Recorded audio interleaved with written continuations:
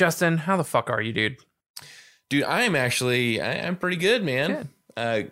Granted, this situation. Yeah. I'm feeling good. We're finally falling into more of a routine. That's good. With our children and, trying to keep them from killing each other. Oh, yeah. You sent me the video of you guys playing in the family band, and then your son comes in and just starts whacking people. Yeah. Yeah, it's we're a little bit on edge, and you have this story to share with Wes, right? So Charlotte, over the last couple of days, we had bets on how many days it would take her to learn how to ride a bike. Yeah, dude. Yeah, it's amazing once they get it and they're off. They're hands off. There's no one holding them up, and they're just swinging from the left and right, going forward, and it's an amazing sight, right? But you almost feel like, oh wow, they've reached this milestone. They're on to the next stage in their life. It's cool, right? Yeah, absolutely. They become independent. Yeah, and so it took Charlotte 2 days to learn how to ride a bike. I was essentially out of the picture with that. I was working on a project around the house, and then Lindsay was basically walking around with Charlotte, teaching her how to do it properly and dealing with the issues that came along with that. But look, man, after 2 days, she had it. She was riding up the street yesterday. It was great.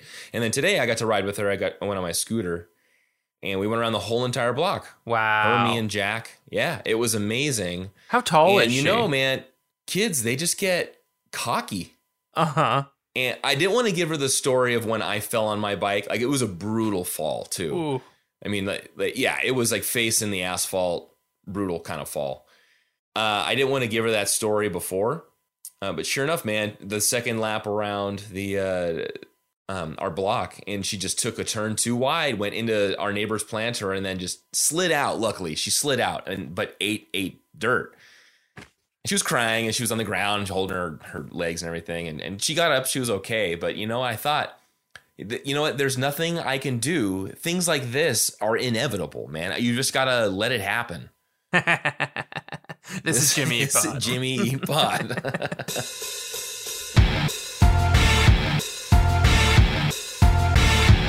Oh, that's good, dude. How tall is she? How tall? Yeah. Boy, I don't know. I know feel like that she is 51 pounds because she'll weigh herself every couple of days or so. We'll take her to get her checkups and stuff. And yeah. Wes is 33, and he's not tall enough. Like, I noticed she stopped and put her leg down. Like, Wes is just a little too short for that, I think. Like, he's got to kind of grow into this bike, which I hear you're not supposed to do. But I was like, if he's going to have this bike for a while, he's going to grow into it. So this is a 16-inch bike, I think, whatever that means. Yeah. So that's just the frame size. Yeah. And I don't even know how to measure that stuff. When I got my road bike, I measured it to my height. But with this stuff, I don't want to buy a bunch of bikes. So all the bikes that I have are hand-me-downs, or like the one that Charlotte's riding now is one that I bought for my sister that she grew out of. And I said, I'll take it. So I ended up just keeping it with me for the last 20 years. Yeah. And now she's riding this Princess bike.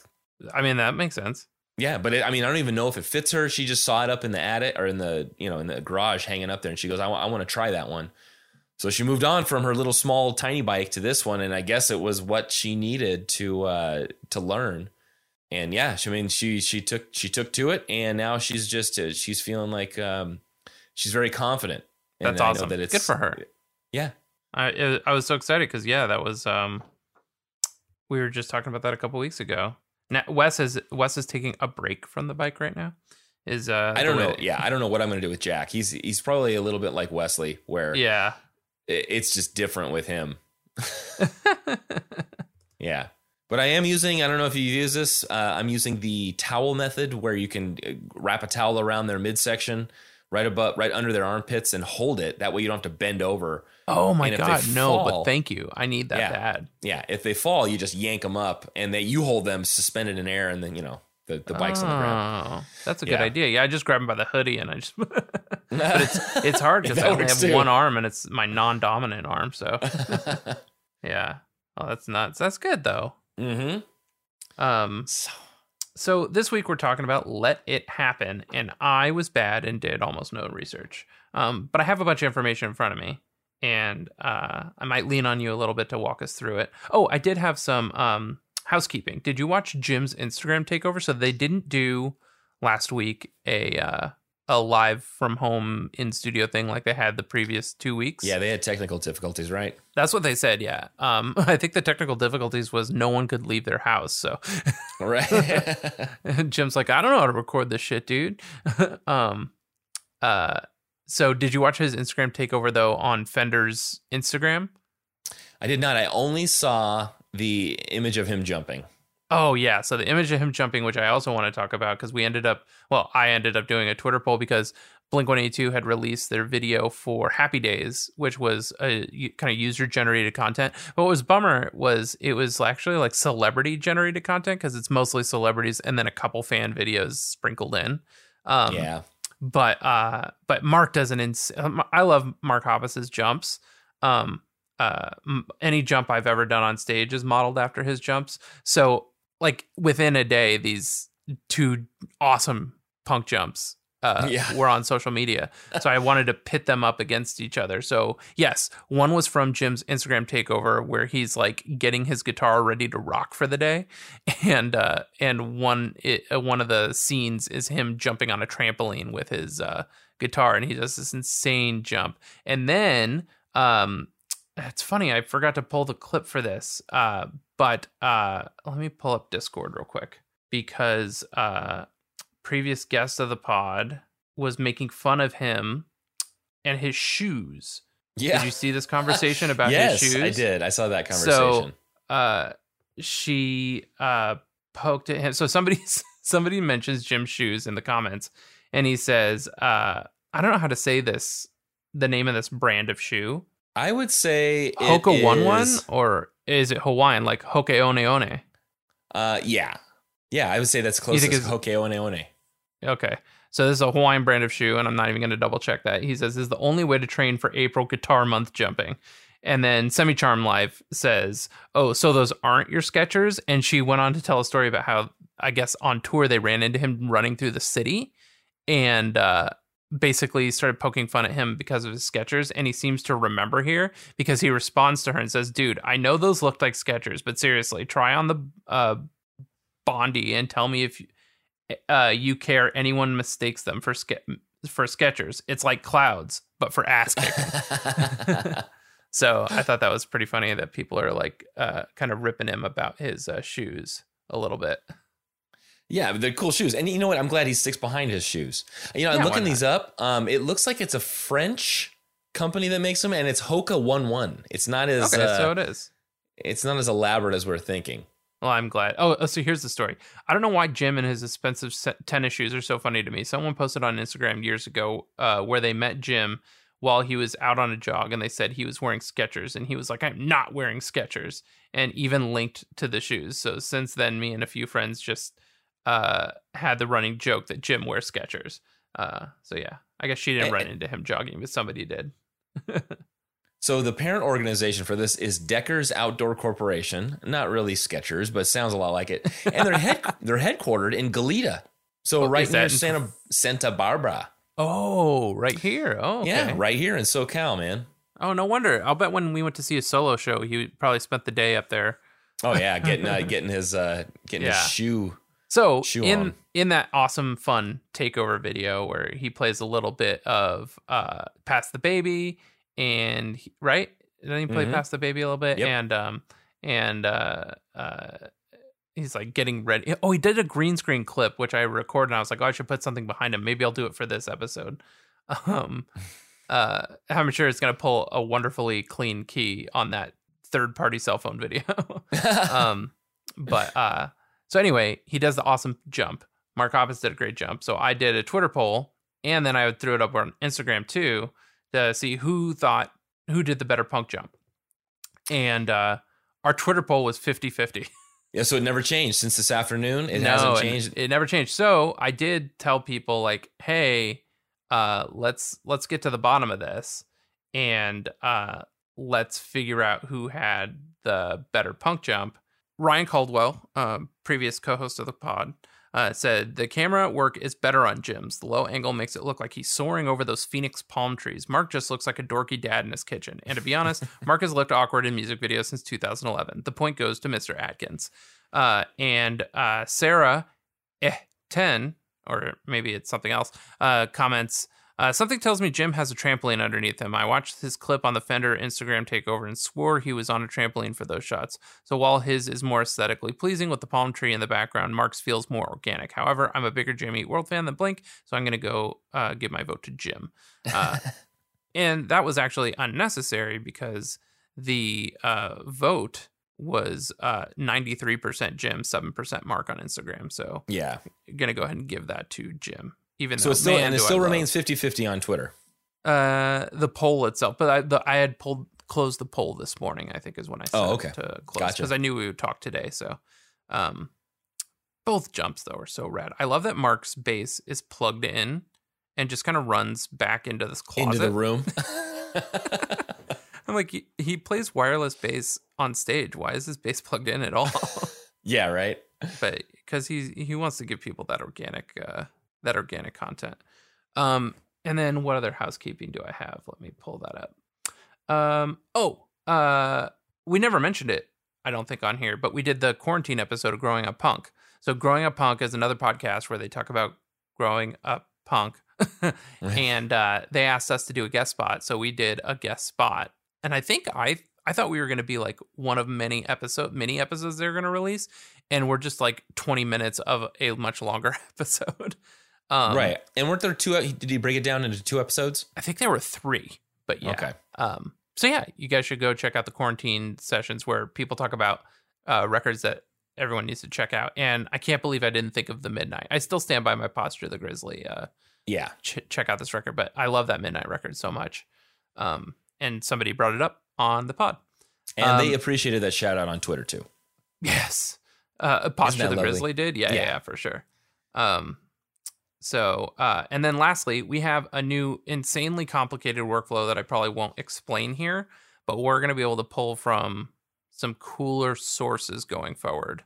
And I'll play some clips today because today, I don't think anybody's going to hear a difference in the way that this is being recorded. And maybe the clips I play won't sound amazing, but we'll get there. Is I'm able to play clips now. That's amazing. We've been 26 episodes in, and we've been waiting for this day. Now, can we also mention the fact that I know you said we have stuff in the works, but can we go as far as saying that we have the Davey Von Bohlen transcribed to a certain degree, and it will take a little bit. Yeah, it will take a little bit of work on yours and my part. Yeah, we're cleaning up the transcript, but the entire interview is transcribed. I wonder if we should just upload the live Google document and then just have them people could just check in. Yeah, people could just check in. Maybe we'll do that. Maybe we'll put that on the site somewhere. Do we have a way to post like other content separate of episodes, or we would have to like have a blog like link? I would probably have to have. Well, no, we can. I think if it's when I'm posting stuff, I have to give it a certain category. So if we categorize it as something else, we might be able to post it. I haven't tested that yet. We'll see. Yeah, we'll see. Technical stuff. What if you can embed a Google document? Can you do that? I don't think you can. I don't think Google allows for that. Not cool, Google. Because that would be cool. So anyway, let it happen. Yes. Now, I went through Song Meanings, and did you read the top comment on Song Meanings? Nope. It seemed to be the outlier, and the majority of the comments, and I think this is just because of this is the way that I'm leaning, is more of a relationship base. But the top comment actually talks about mild schizoid personality disorder, which is an interesting approach to this. The laughing in here. So this actually individual, about the Joker. Nuxie, October 8th, 2009, so a couple years after this was released, writes this: as someone with mild schizoid personality disorder, I feel like the song relates to that experience a lot. I have a ringing in my head and no one to help me answer it, even with you close enough to kiss. The feeling of loneliness. Yeah, I know you can hear it. The loneliness in the midst of a crowd is how I feel whenever I'm around people. I do want to connect and have close relationships, but I have no idea how to start a relationship or be emotionally intimate. Social interaction is like a foreign language to me. And they have a couple of other points that they make based on the different lines in the verses and the chorus. But it is a very interesting perspective on this track.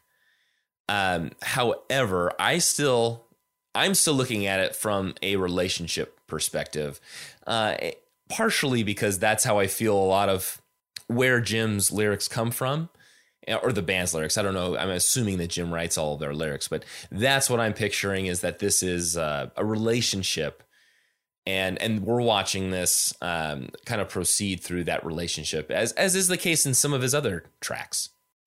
Yeah. So sorry.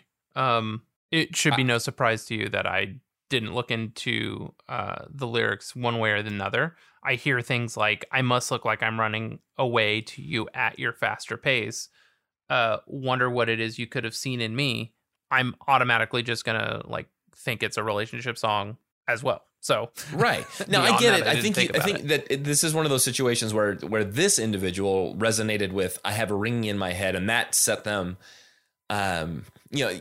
thinking of that as a constant droning, nagging thought or something in their head. And that's what set them on that path. I have a ringing in my head and no one to help me answer it, even with you close enough to kiss. I do feel like there is an issue there where this individual is unable to explain their situation to anybody else. And effectively, they're so close to this person that they can't explain it to them, and it's making them potentially go crazy. And then they go on in the second half of the first verse, which is, every minute is arranged, every moment lasts a day. To me, those two lines, is every minute is arranged, makes it sound like every one of their actions throughout the day is planned. Mm-hmm. And to him, it drags on forever. Mm-hmm. like get on with it. Yep. But thinking about it can't help me let go. I know. So they're stuck in a position where they just can't. They're going through this. It's like a Groundhog Day kind of a situation. Repeat, and they can't make any progress with their partner. And then it goes into the chorus, right, where it says talking a lot. And I'm thinking that this is exposed a little bit later in the song, is talking a lot, but it's still talk.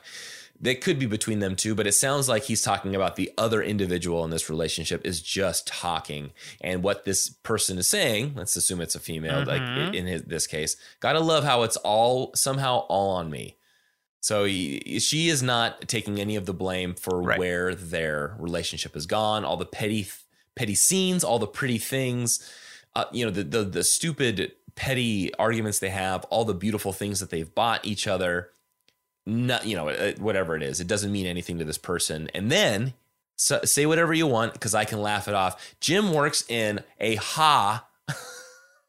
into a song, and it's not tacky. No, it's so like clever, and I think it goes with the sarcasm of the chorus. Absolutely. And I find that it plays well. Yeah. And then it continues on. I can laugh it off, and then even more laughing. So you mentioned that I must look like I'm running away to you at your faster pace. I love the sequence of lines, but I have no idea what he's trying to say there. Now let me look at the lyric sheet from the vinyl here. Let's see where the punctuation is. Okay. I must look, because what I'm gathering like while you're looking at that, running away to you at your faster pace. So on here, there is a comma between you and at, and say whatever you want. I can laugh it off. There's no punctuation between I can laugh it off and I must look like I'm running away. So there's no sentence ending punctuation, but there are commas. So it makes me think of it this way. Is it, I must look like I'm running away to you at your faster pace? I wonder what it is you could have seen in me. Does that make more sense to you? The way that I rationalize those lines is, I think it's just the choice of to you at your faster pace. Is you have to kind of take it and break it down, and just, she's walking away from him anyway. at a faster pace. Maybe she's just wants to get away from him. But he's clearly running away from something else. So maybe she has seen this other individual that he's been eyeing, but he's still coming to her, and he's moving faster toward her, even though she might be trying to get away or, step aside from this. That's how I decipher those 2 or 3 lines. It doesn't really help. The punctuation does help a little bit. I must look like I'm running away to you. Essentially, I think I know what he's saying. Go. Is yours any different from mine? Maybe, but only minusculely. He's essentially saying it sounds like you're out of my league, because if you think of it as a foot race, she's moving faster than him, so much so that it looks like he's running away from her, and that's how out of his league she is. Oh, wow. Am I pulling a Justin right now? Well, it is. I think the one word that throws me off is away, running away. So not toward is what I'm thinking, but I get what you're saying. So she's just running faster to where it looks like he is not keeping up. It's a simile. Yeah. Her pace is so fast that it would be perceived that he's running away. He's so much slower than her. Right. So it must look like I'm running away to you. In your perspective, it looks like I'm running away because at your faster pace. And then he says, I wonder what it is you could have seen in me, because you're so out of my league. You're so much faster than me. It didn't even look like I was slower than you. It looked like I was going the other direction. You're so much faster than me. Wow. That's probably the most eye-opening verse then in this. Well, what else is he going to say? I'm the evil one who said it, gonna let everything just happen, which is the closest we get to let it happen, right? Exactly. The name of the song. And I think that brings it around. So having that as the title of this track, and then that line where after all of that exposition there that you just laid on me, but then he goes in to say, I'm the evil one who said, gonna let everything just happen. So all of this prep that we've gone through and this what we've learned about where these people's relationship is, this individual is now just going to let it, whatever happens. I'm done with the arguing. I'm done with following you and running after you. Going to let everything just happen. And he doesn't really care. Just like my chest, my ears are proud. The collision is such an ugly sound. I think that's the big final argument, the breakup. And that's when his ears falls apart. Because he's listening to her talk. I see. So he's just saying, I can hear you. You can say whatever you want, but my ears are proud. I can stand up and look physically proud at this moment in our relationship, but my ears are proud because all you're going to be doing is talking. And then he ends that line, that verse 2 with, I can hear you now. Talking a lot, but it's still talk. Yeah.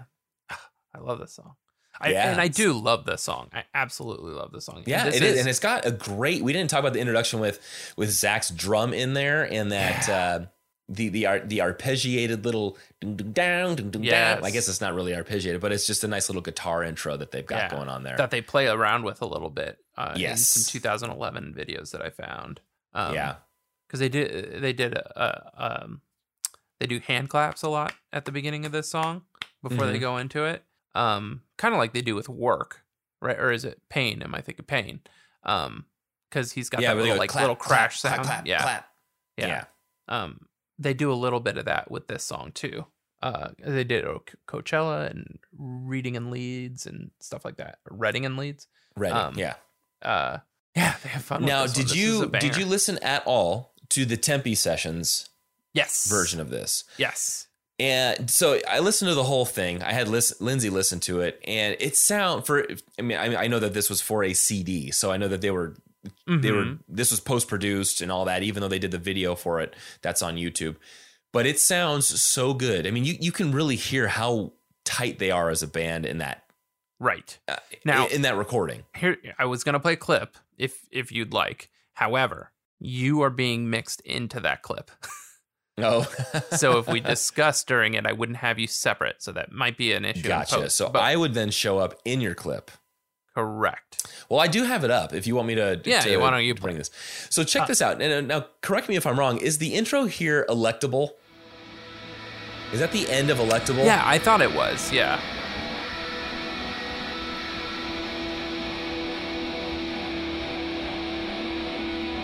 And then they go into it after this. Oh, so good.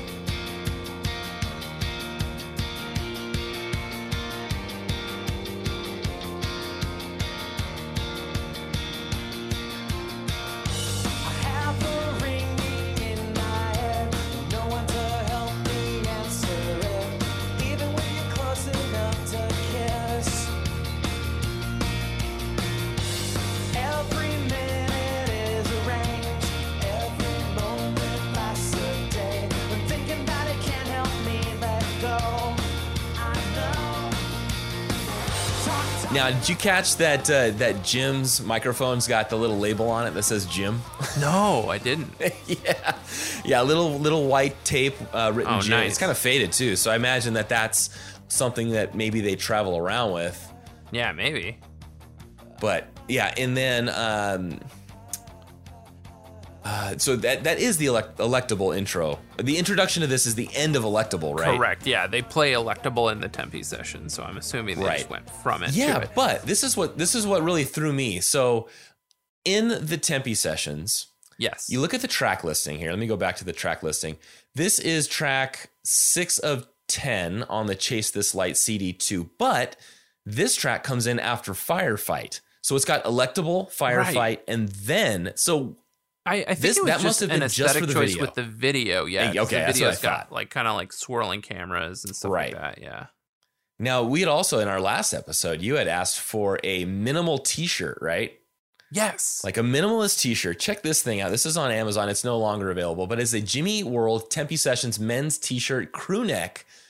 It says funny black, but it looks like it's got Jimmy Eat World written in Jim's handwriting. I think that's Jim's handwriting. It is. And then Tempe Sessions in the same. I don't know if they extracted that from the disc or what, but very minimalist. It's just black with white text. Yeah. Currently unavailable. Cool. Bummer. Yeah, which is a bummer. Yeah. But that's something simple enough to draw some looks. I didn't dig into this, and I'll have to pull these videos into my new workflow. But there's 4 songs and 4 interview videos. Do we know if any of these interview videos are about this song? I don't know. I haven't listened to any of the interview videos. No. Videos not available in your country or region. Let me look up these Tempe Sessions videos real quick. Okay. Let me play the end of this because they play this ending just like the recording, but for them playing this live, no mess ups, nothing. Here, I'll just play this real quick.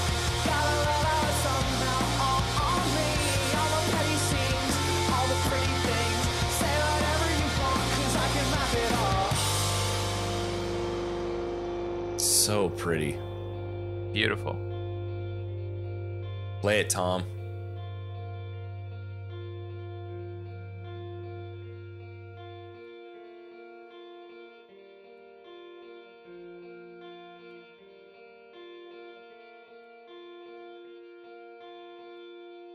Oh, man. Gorgeous. That's so pretty. Damn. So it's interesting. I can see that these Tempe Sessions interviews exist in my library on Apple Music. Right. But when I click it, it says, this video is not currently available in your country or region. I'm going to get to the bottom of this and maybe play it on the next episode in our housekeeping segment. I can see that they exist. I'm going to send this to you. But they don't exist on YouTube. I wonder if I need to go back to a hard drive, because if it exists in my library, it means I had it. I uploaded it. And I might have gotten it from this download card that's in my vinyl for a digital copy of the album. Is it the download card, like you used it, you went online and used the code? I can't imagine I didn't. This was 2008. Right. Yeah, it's hard to say. It just says jimmyeatworld.com/vinyl. Enter your access code, print the box below, download your album.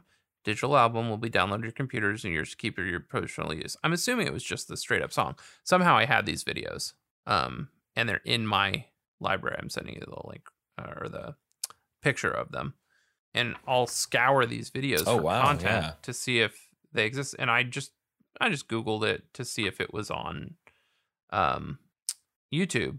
These interviews. Now, does it? Do these don't link over to YouTube? These are videos these are like videos that were in my library. They came with the Tempe sessions. Like, I don't have the Tempe sessions in my library as anything but videos. Yeah, there were a handful of videos. This one, luckily, was still up on YouTube, but there were other ones that said this is not available. This video is no longer available. It didn't say anything about the region, but somebody had taken down a handful of the videos that were in the Tempe sessions, but some of them were still up. Yeah, weird. I'll have to figure this out. Yeah. So another thing that you had looked into this a little bit, and I read about it, and it was a kind of a bummer to read. So in this, during the chorus, you can hear a female vocalist in the background. So talking a lot, but it's still talk. Gotta love how it's somehow all on me.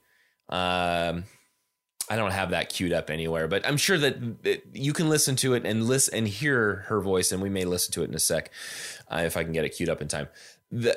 So I thought at first my go-to is Rachel Hayden, just because she plays with them so much. But I come to find out that on Chase This Light, we had done Dizzy before, but that was all Jim. So this is the first one where we can hear some of the alternative vocalists on here singing. And this was Amy Ross. And you can hear her doing the harmonies there. And I went and looked her up because I wanted to find, what's Amy Ross doing? And she was part of a duo called Nowhere Man and a Whiskey Girl, and which was a husband and wife duo. So Derek was the husband, Amy was the wife, and they went around, and their whole thing was they would play any place, and they were from Arizona, so they're from Bisbee. Oh, okay. Okay, and the band knew them well enough to have her on Chase This Light. But they would go around and they would purposefully stay in smaller. Let's say they could stay in Phoenix in a hotel, but they would choose to stay in a very small town in between at one of their smaller hotels or motels, just to you feel the vibe of that area. Probably also just to feel it out, and then let people know who they were, because they would go out in the evenings and play. He would play guitar, acoustic guitar, and she would play piano and vocals. And they were married for 13 years, but she had lupus. And toward the end, I think this was, let me look at this. This was around 2013 that Amy Ross, let me look this up. I want to get this tweet real quick. So they said this was 2013. So this was about 5 years after.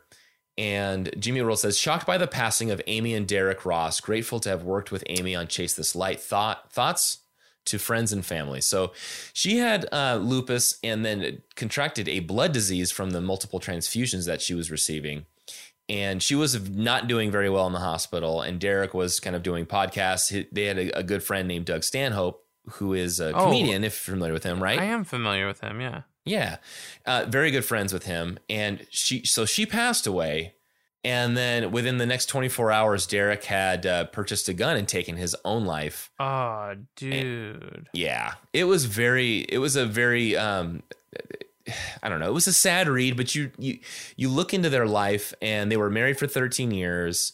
They were each other's soulmates. And, you don't want somebody to have to go through that. Yeah. But you kind of think now they're together. And I looked on uprocks.com at their article that they had written. And, the last couple of sentences of this article were really, in my eyes, poignant. It says, it's probably debatable whether two people have ever loved each other more. If life was fair, Amy and Derek would have had the chance to grow old together. May they rest in peace. But it's a sad little story of, these two, I don't know. It's just it's tragic that these two people that loved each other so much couldn't be without each other, couldn't be without one another. Yeah. And so when she passed away, on her Facebook, which is still up, and you can read this. So Amy Ross had posted on October 14th, 2013. Hey kids, bad news. I died this morning and Derek didn't know how to tell you. I love you all and hope you go out and be nice to someone. Funerals are a bore, so hopefully I don't have one. Give Derek some space. He stinks at this stuff, so leave him be for now. Thanks for all the kindness. Please spread it around, Whiskey. Which was just, a bummer. And then, so I guess what happens is Derek talks to Doug and gives him, tells him what he's planning on doing. Goes out and on his way home from the hospital back to their home, goes and buys a gun, and then tells Doug, hey, look, I need you to post something for me. Gives Doug Amy's Facebook information. And then on October 15th, sorry to bring more bad news, but Derek decided to join me at some point in the night last night. I thought it best. You heard it from me. Enjoy every sandwich. We love and will miss you all. Go be nice to someone for us. So Doug posted both of those things? No, I think Derek posted the first one on behalf of Amy. Got it. And then posted that one on behalf of Derek. But man, what a crappy end. What has Doug Stanhope said about any of this? Because Doug Stanhope so let me look in this article that I was reading. So according to comedian Doug Stanhope, a friend of the couple who rented his home to them, Derek, who was on a guest so he was on Stanhope's podcast a few days before. So while Amy was in the hospital, Derek was on Doug Stanhope's podcast, was insistent that he wasn't in a bad place after Amy's passing. Quote, after Amy died, he kept telling people he was okay. Evidently, he bought a gun on the way home from the hospital. We found a receipt. But then clearly somebody, and you can read the thread of comments on the second regarding Derek's death. There's a lot of people that just say, hey, look, this is not cool. I don't know who's posting on your behalf. And it doesn't say anywhere there, but it did in other articles that it was posted that Doug was given the access to that account. Right. Yeah. I'm gonna download this video and see if we can find anything. Yeah, it was just a very unfortunate little tidbit that I came across this afternoon reading about it, because she does have a very unique voice. I love her voice in this. Let's play a little bit of what. Yeah, let me see if I can find it. So this is just going to be in the first chorus. Yeah. Here, you know what? I'll go ahead and play. I'll play the Nowhere Man and a Whiskey Girl. If Only I. So you can hear her voice isolated first.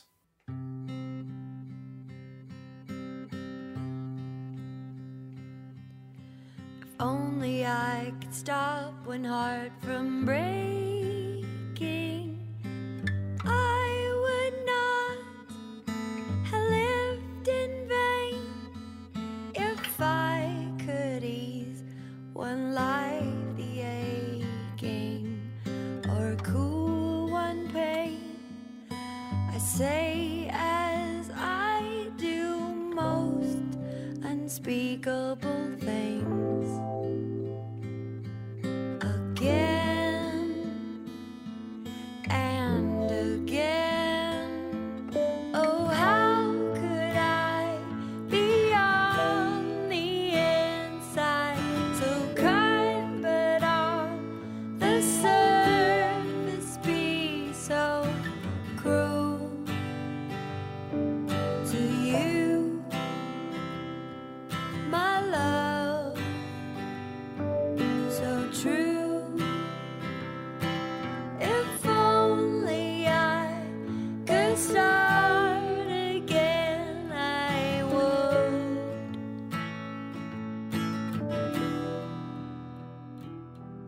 So beautiful voice. Yeah. And the video, if you guys want to look this up, it's If Only I by Nowhere Man and a Whiskey Girl. And it's them. It's Derek and Amy learning how to dance. And it's a very cute, well-shot video.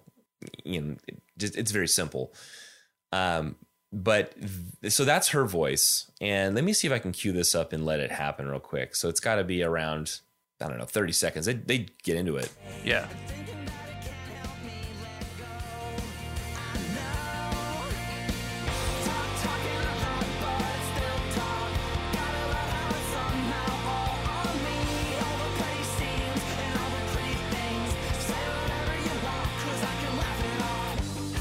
Oh, love her harmonies. Yeah, it's straightforward. I love when females harmonize with Jim.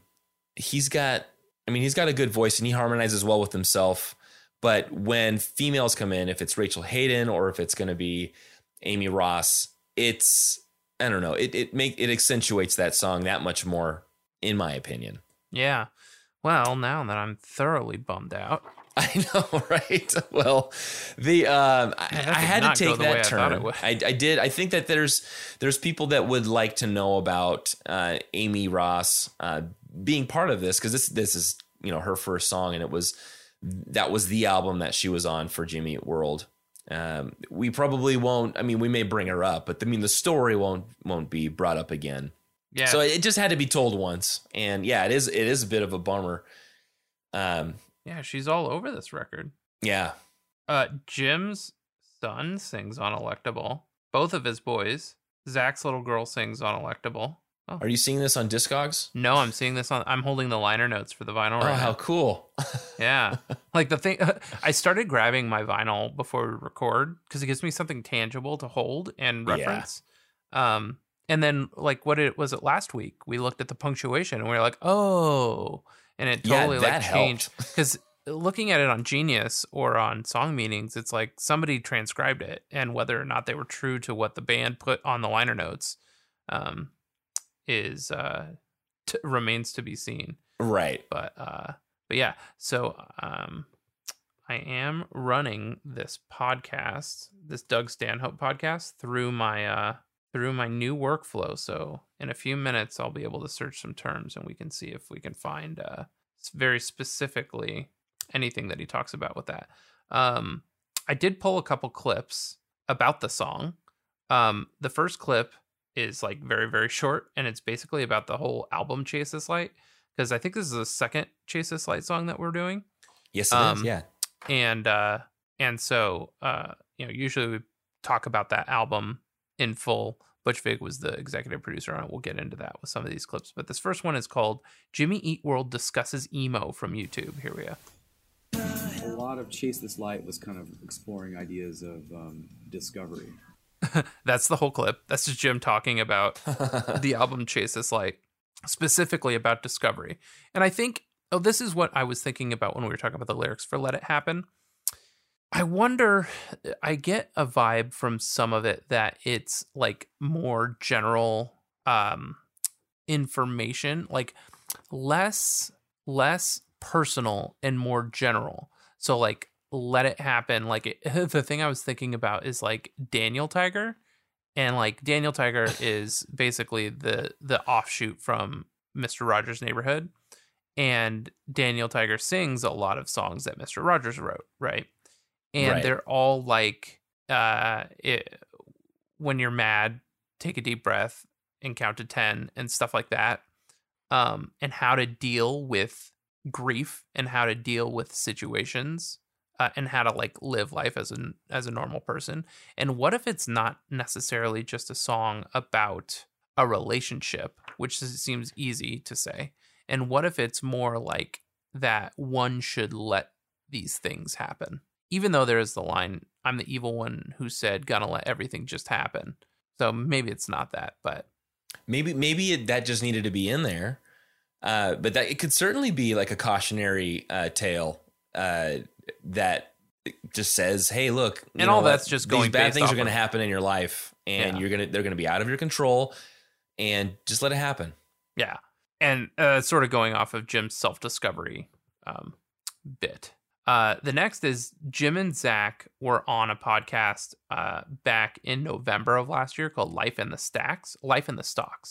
And they talk a little bit about Chase This Light in general, and then specifically about Let It Happen. And I think this clip is about the we talk about Chris Testa working on this record, but this song was also had some additional production by John Fields, who kind of came in and put his finger on a few different things. So they talk about who John Fields is to the record itself. He's the one that sort of helped them flesh Dizzy out a little bit. I think this is that clip. Butch Vig as well. Now, he wasn't like hands-on, right, in the sense that he was in the studio with you. Right. Was he sort of just there as a kind of a confidant and an ear and a advisor? Exactly. What was his role? Yeah, he was kind of... Chase the Light was the record. Yeah, it's called, the record's called Chase This Light, and it's he was an executive producer, which basically means like what you said, not really there all the time, kind of an outside voice that is keeping up with what you're doing, but not there every day. and he was awesome. You know, we loved working with Butch. He's like such a positive, sweet, kind person, and what he brings is like this enthusiasm for what you're doing, and I think that's kind of something we hadn't had up until that point, because Mark is pretty quiet. He's not a big rah-rah guy. And Gil is pretty serious. He's also not a big rah-rah guy. But Butch is a very much like, oh, man, dude, this is so sick. This is great, you know? Like, it just sort of gives you the sense of optimism and enthusiasm, which I think is really important in the creative process. Like, you know... Especially if you're taking on a bit more of that production responsibility Sure. yourselves, right? It's Yeah. like encouragement and... You know, and the engineer that we worked with on that record, Chris Testa, he basically lived with us in the studio in Phoenix for a long time, and he certainly had definitely like a kind of production role just in the way things sounded, or he was awesome, you know. And another guy that we worked with on that album that I felt like had maybe the largest impact on the album in general is a guy named John Fields, who had, up until that point, he was kind of famous for he'd done like all of Jonas Brothers production, Right. and he also did some stuff for Switchfoot, like all of Switchfoot's like bigger hits he did. And so we worked with him on a few songs, and he was amazing. Like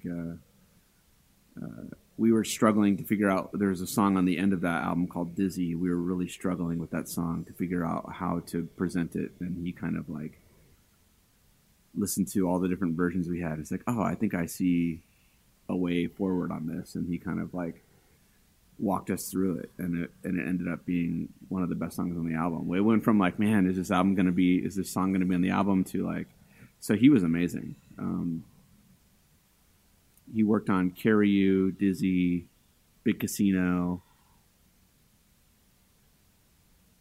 maybe a few others. I think he worked on Let It Happen. He like and ended up kind of doing additional production on a bunch of songs, and it was great. So that's the clip. I know it was a long clip, but he talked a lot about Dizzy, which we'd already done in episode 4. Yeah, I thought it was cool hearing them talk specifically about not only the production on this record, but temperaments of both Mark Trombino and Gil Norton, having worked with them previously. I thought it was a good clip. Yeah, it is. And this dude, John Fields, looks just like Paul Rudd, by the way. What? That's awesome. awesome. Yeah, totally. If you look at his Discogs profile, so yeah, he did mention you can see his name all over the tracks for Chase This Light. Yeah. Everything but Gotta Be Somebody's Blues. Right. And then, Chase This Light and Fire Up. Yeah. The other thing I noticed while I was looking at this, and we'll get back to the clips that I pulled, I should have listened and organized them. I'll get there, but the fact that I pulled clips at all from other media is kind of cool. It's the best. Chris Testa recorded all their stuff at Unit 2, which is where a bunch of this record came together, but additional engineering by Ross Hogarth and John Fields at CD Underbelly in Los Angeles, California.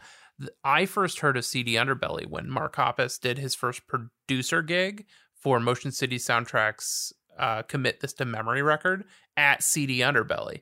And I remember Mark saying that it's essentially just like a private home in North Hollywood, and they would get in trouble for like making too much noise at night. Yeah. But I love that I didn't even pick up. I don't think we talked about CD Underbelly when we did the Dizzy episode. And yeah, that's kind of crazy. No, we didn't. I don't see CD Underbelly come up a lot. Yeah, we talked about Unit 2, and I think you said that was their go-to recording. I think that's where the Tempe sessions were recorded. Exactly. Yeah. So I was going to say that you can take a look at the Tempe sessions, and I imagine that Unit 2 probably has multiple recording, maybe a couple of recording studios. But I was trying to look on their Facebook page. So Unit 2 Studios in Tempe, they may have done a few upgrades. You can see the drummers that they have featured on their photos. They've got that the sound reduction Egg crates and all that. Yeah, but yeah, way more professional. I've got egg crates in here, but those are the actual the V-shaped ones.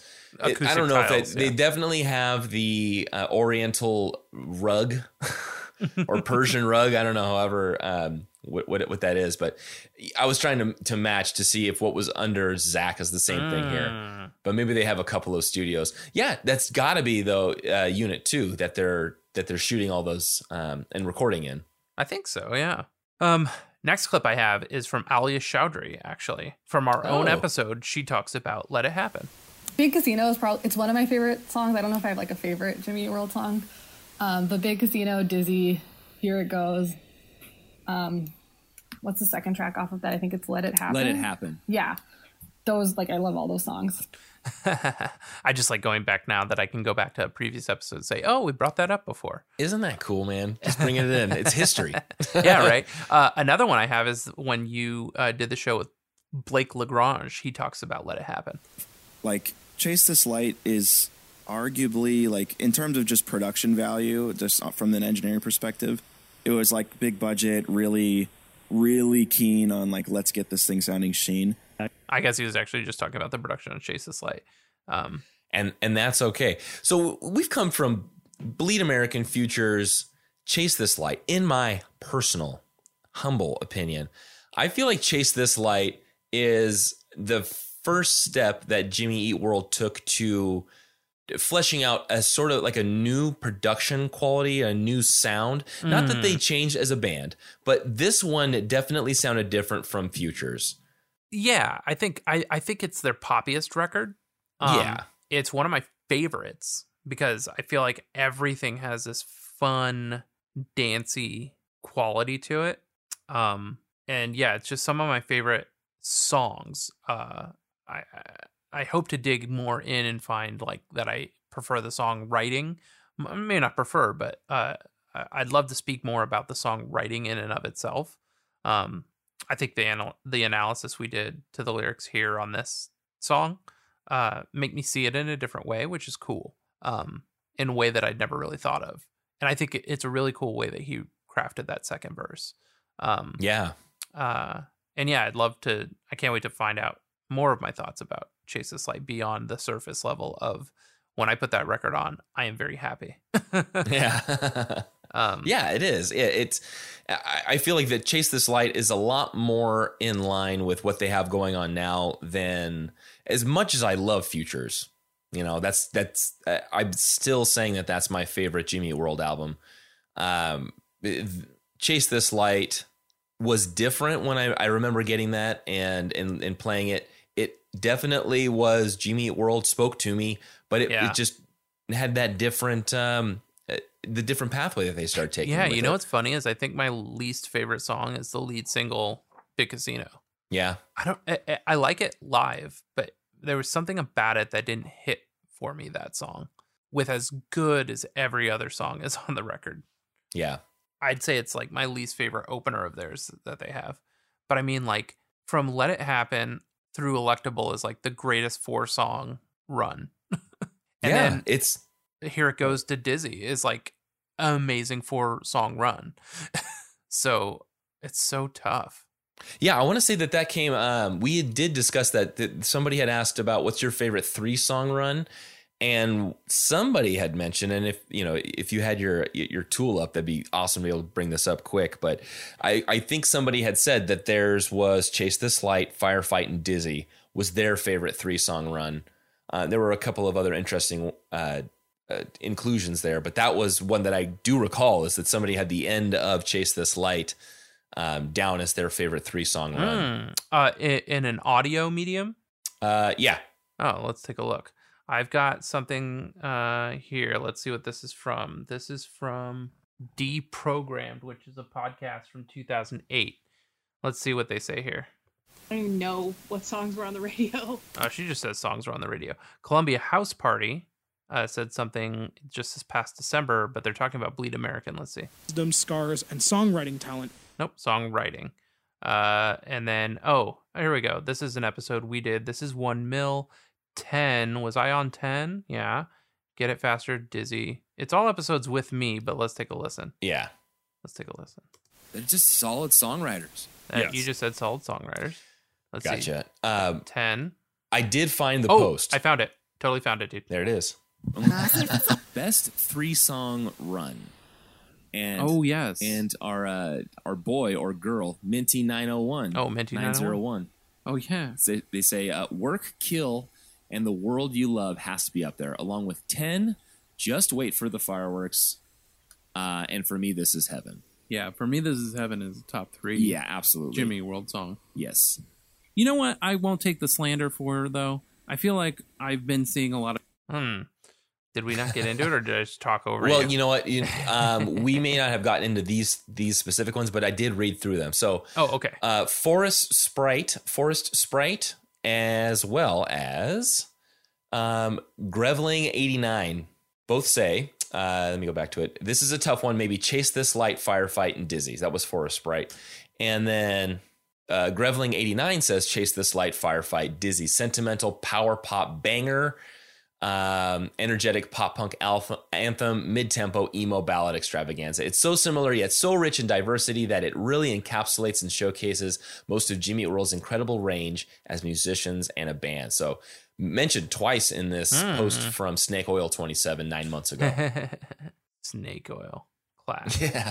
Yeah, and it was actually, so it showed up. This they had a Chase This Light survivor, which was posted by Walking on a Wire. So this had to be, I mean, clearly this is before Pebble Swift had started doing his, right? And it came out, Let It Happen, with 14 votes, came in 3rd place. Oh, there was one from when there was a 2019 Survivor. Did you see that one? I do have that, and made it to round 5. With 8 votes. And that was with Pebble Swift? Yes. They put that one together? Round 5. So it's got, I mean, it's round 5 for that album. So it's round 5 of what? If they do all, there's 17 in this one. Yeah. They're doing all those. So I guess it didn't make it that far. Out in 5. Yeah. So 3rd place in this one. It maybe has changed a little bit since then. And I also looked on what's your favorite song from each album by PMC64, posted 5 months ago in the subreddit. And so there were, I counted 32 comments with everyone's albums listed there. And of those 32 mentions, Let It Happen only shows up 3 times, unfortunately. Bummer. What a bunch of fake fans. Yeah, no. Well, let's see. I mean, I can't really tell because some people do Chase This Light and some people do CTL. Right. So it's hard for me to tell. Yeah, so Let It Happen. Dizzy, man, it's all over the place. Firefight, Carry You, Gotta Be Somebody's Blues, Professor Baxter, Always Be, yeah, and then it starts repeating. Big Casino, Heap of Games, your least liked track, and they like it. But hey, look, to each their own. Yeah, we can't all be right.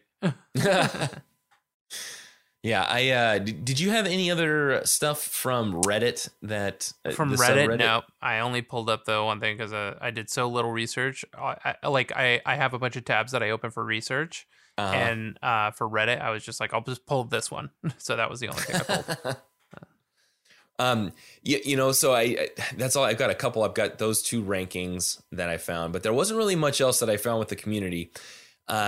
I do have some covers, but is there anything else you wanted to mention before? I do have a couple more things. I'm going to send this to you so you can see what it is I'm talking about. In my vinyl, since you mentioned favorite songs, on the back side of my download code is a get your favorite track from Chase This Light as a ringtone by texting the information below. So if anybody wants to get Let It Happen as a ringtone, you could text JEW2B to 30303. And it's not available for all carriers. Standard text messaging and airtime rates apply. So you remember how before text this now and see if I can get this. You were saying how Susie was doing some stuff in the kitchen, then you had to just you'd be on a bit. Yes, yeah. And I said I was looking up stuff. This is what I was looking for, and I was bummed. Really? Yeah, because I couldn't find any passkey. Right? I love the. Oh yeah, part. I did get something interesting, but yeah. So I tried to look for MIDI. I thought, hey, look, it's interesting what you find out there that people have converted into MIDI. I've been surprised many times with some small tracks on albums that people have converted. And it wasn't this site, but there were some sites that came up with a listing for Let It Happen as a MIDI download. So I downloaded the MIDI file. I know. And guess what? It's corrupted. So I don't know what it was, if it was just a ploy to get me on the site and maybe they got my ad revenue. Yeah. From me It's like any song you're looking for, they have the MIDI for.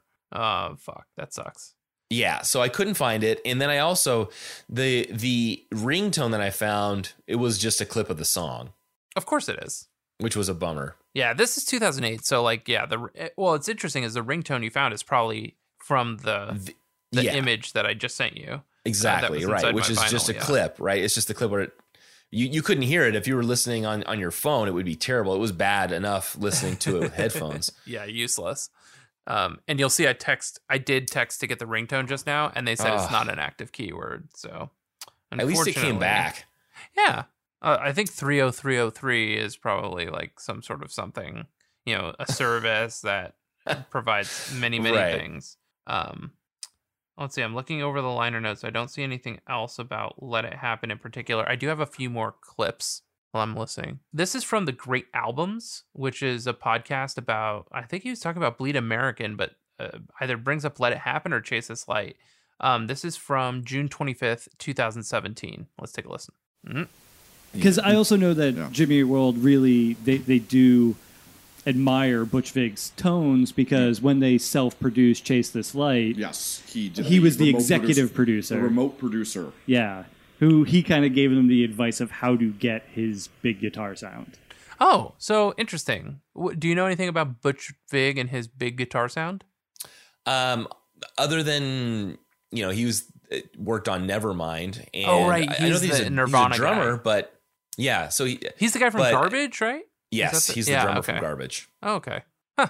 But I've never really known his big guitar sound. Here's a clip from Rig Rundown, which is a YouTube clip. This guy, he goes and talks to bands about their rigs. It's such a great YouTube channel. I usually will watch my favorite bands on there, talk about the gear they use. And they talk a little bit either, again, about Chase This Light or Let It Happen. Let's see. No, it's a TV yellow. This is Tom talking to the guy. It's a special, also a 93. And this guitar, not this exact guitar, but we were recording Chase This Light with John Fields, the producer, and he had one of these, and it just sounded so good. And so I got one, but gotta have one. But it doesn't sound like as good as that. Is it not even close? It's not even close. So you got a 93 special. It looks like maybe a Gibson, like an Epiphone, maybe. He says 93 special, like I'm supposed to know what that means. I suppose I should if I'm watching Rig Rundown. But it's a yellow single cut Epiphone looking guitar. And he got it because I guess Butch Vig had one when they were recording Chase This Light, and he wanted one, and it doesn't sound as good as Butch's. Last thing is another clip apparently from Life in the Stocks, with Jim and Zach. Oh, no, I have two more clips. So another one from Life in the Stocks. I don't know what they're talking about. Let's see. After Bleed American, we took some of our money and just funneled it into our own studio, like a place where we could record. Smart move. Eventually, yeah. Yeah, and we built it up and built it up and built it up over the years. We made all of Chase This Light there. So there it is. It's their own studio, Unit 2. Gotcha. So that's them talking about that. After Bleed American. It reminds me, when I went and did a tour of Imagineering, Walt Disney Imagineering, a buddy of mine who works there, he's like, oh, that's, we call that Maypo, the Mary Poppins building. And essentially when Mary Poppins became a big hit, Walt Disney sunk all of the revenue from that movie into Walt Disney Imagineering to build up the parks. And they call this building Maypo because it's the Mary Poppins building, because Mary Poppins paid for it, essentially. So it reminds me, that's probably like Unit 2 is their Maypo, essentially. So it's their own studio. So yes. is this, are they then, I know that they all have their ventures. their monetary ventures. But so are they then? They may have a production crew running this, and then that's what they own and have other bands. Yeah, who knows you what go on their Chris Dust Facebook is page, doing, and yeah. it's a functioning recording or rehearsal studio. Man, should we record there? Let's do it. Maybe Yeah. we'll just get some time, rent some studio time. That'd be tight. If anybody's recorded it, Unit 2, hit us up. 484 JE Pod. Last clip is from Tom Mullen's Washed Up Emo. This is when he got to interview Jim in 2013. Let's take a listen. It was really only until maybe recording Chase This Light that I thought, like, hey, I'm kind of doing this. I'm kind of doing, like, this is sort of like a career. Is it a career? This is sort of a job. Like, I'm doing this. Wow. Like, holy cow, I'm doing this. You know, like, it's what I do. Like, it's just bizarre. It's bizarre to think that, and it's something that none of us ever thought we would be able to do. So that's funny because he's essentially talking about never really feeling like he made it until like 2007. They're self-producing. All right. of that. Now it feels real. Yeah. Those are the clips that I pulled to this episode using our new patented, whatever you call it. Are we allowed to search say function? I could explain it. I don't know. We'll save it for Patreon. Oh yeah. We'll do a rig rundown of how I record and why I don't know how to play sounds back for you. Yeah. And why I can't talk when you're doing clips right now. Yeah, exactly. It's because I'm stubborn and I won't ever record on my computer ever again. Yeah. Baby steps, man. Yeah, exactly. So, I don't know. I could tell you all about the TuneBat info. Yeah, hit me with it. I love the TuneBat. I was just thinking about that this evening. As a TuneBat, man. Oh, okay, give me that. Give me the Camelot. The Camelot 6A, dude. Sick. It's written in G minor, and energy is 93, danceability 46. If that's on a rate, if that's like, it's on a scale of 0 to 100. I'd say this is way more dancing. I mean, this one I could imagine clapping the whole time. Yeah, hold on, let me take a look because maybe it's because what I bet you it is. It might be because the beat changes for the chorus. Maybe I want to see what it goes always from that be 1, is. 2, 3, 4 to the broken bass snare. Always be has got to be insanely danceable. Somehow Always be is 39. No way. What? Yeah, I wonder what criteria they base that on. Always Be has hand claps. Come on. And then it's got a BPM of 156. Outside of that, do you know it mixes with A Day to Remember song, a Sparta song, another A Day to Remember song, Thrice, Gaslight Anthem, and then it doesn't mix with Be My Escape by Reliant K. It doesn't mix with Private Eye by Alkaline Trio. It does not mix with Always Be. It doesn't mix with way more things than it mixes with. So that's good. We gotta have the whoever created TuneBat. If we could have them on the pod. Oh my god, yeah, that'd be great. You know, because I don't understand any of this stuff. Let's have them on record talking about what Camelot is. Yeah, and how they develop their algorithms for determining what is and what is not danceable. Yeah, was there some like intern sitting in a cubicle saying, "No, fuck this song"? Yeah. Override. Yeah. Oh man. Okay. Well, good. Now I'm glad we got the Camelot. It was, what was it? B2, 2B, 2B, 6A. I think it was 6A. Yeah. I was way off. I wasn't feeling it. The Jimmy Eat World Fans Facebook page has been doing these like quarantine session, like fan focus things. And they did let it happen, but did they not archive it so we could watch it? Somebody over at Jimmy Eat World Fans, can you figure that out? Yeah. Because I'm not going to tune in. Like, I'm a dad. Like, oh no, here it is. Yeah. Here it is. Hold on. Here it is. Oh man, it's 38 minutes. This guy, Austin Dinges, was live. I'm going to give me a time to skip to. It's 38 minutes. In 38 minutes, 27. Here is fan focus at 27 minutes. I'm going to give him some volume here. Oh, you know what? No. the audio is just really low.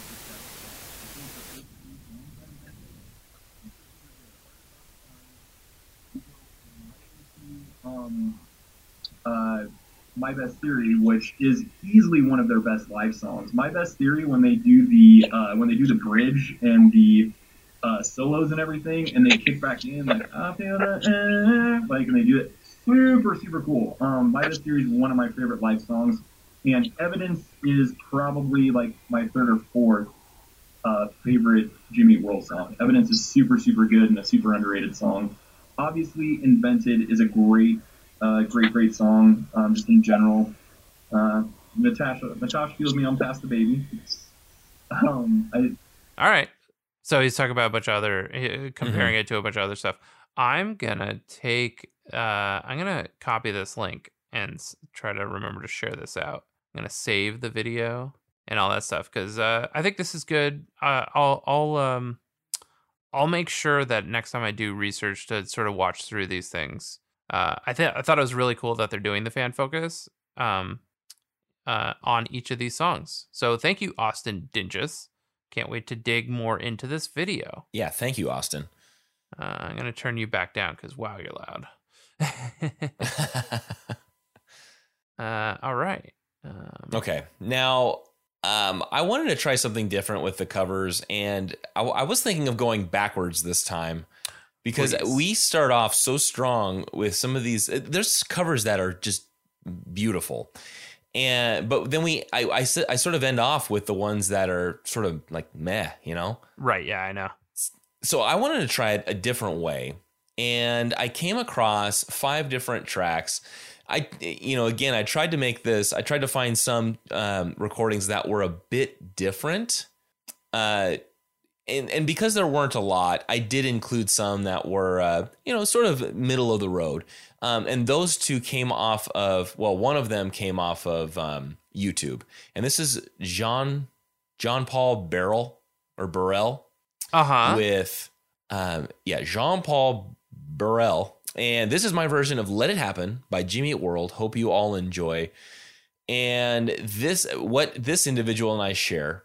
Let me send you this. I don't know if you can look at this without playing it on your end and see what the image is behind who that woman is that's on. Oh, yeah, I saw this. I was more drawn to the crawling drinking guy. Yeah. Well, that seemed more like Blink-182 kind of territory, right? And then see if I can zoom in. Enhance. It looks kind of like if you go to like a CW poster. Not Wizards of Waverly Place. What's the other Disney show that, oh man, it looks like the blonde girl that is the supporting actress in that show. I don't think that's actually her, but that's the closest that I get. If you can find it out, that's great. I mean, it Otherwise, kind of looks like Hillary Duff. Yeah, kind of. But yeah, who is that? I don't know. I'm gonna straight up ask him from the pod account. All right. In the meantime, I'm going to play Jean Paul Burrell. Let It Happen.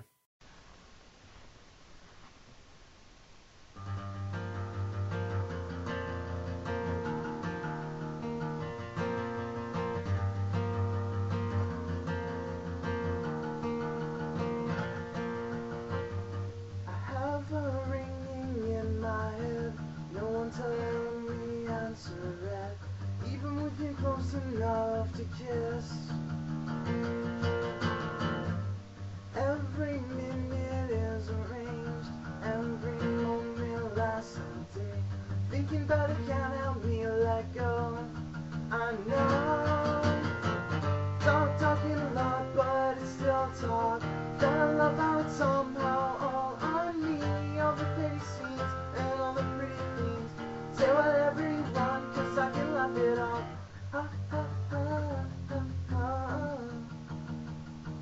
I can laugh it off. Did the ha-has pretty well. Yo, who's on the poster behind you? That's way better than me trying to look it up. Yeah. But what I was going to say was what this gentleman and I share in common is that he tunes his guitar down to E flat. Oh, I noticed you were talking about that. Yeah, plays with the capo up there. So this, if he's playing with it on 2, the capo on 2, or I'm on the, he says first fret, but that's the second fret, dude. And my capo is on the 2nd fret because I always like to keep my guitar tuned to half step down. So that means that is Jimmy Eat Worlds. You said it was G minor. G major? I closed the tab already. Who could? No, I think it was a definite minor. But I wonder if they play it with the capo on the 1st. I don't know. I wonder. Anyway, that was Jean-Paul Barrel. I hope that he gets back to us with who that is. The next one is actually kind of pretty. This is Kira. I thought she had a very unique voice. The quality of this, because of I think the video is so low quality that she intentionally converted it to like a vintage style where it skips frames on purpose. And it does help. And it's got the little the wavy lines and the vertical lines that show a film grain or film issues. So this is a few years later. This is May 6, 2010. But she did not she says change the ha ha ha ha ha parts because I felt like a right idiot having to do that. Oh, she's foreign. Yeah. Felt like a right idiot. Here we go. This is Kira's.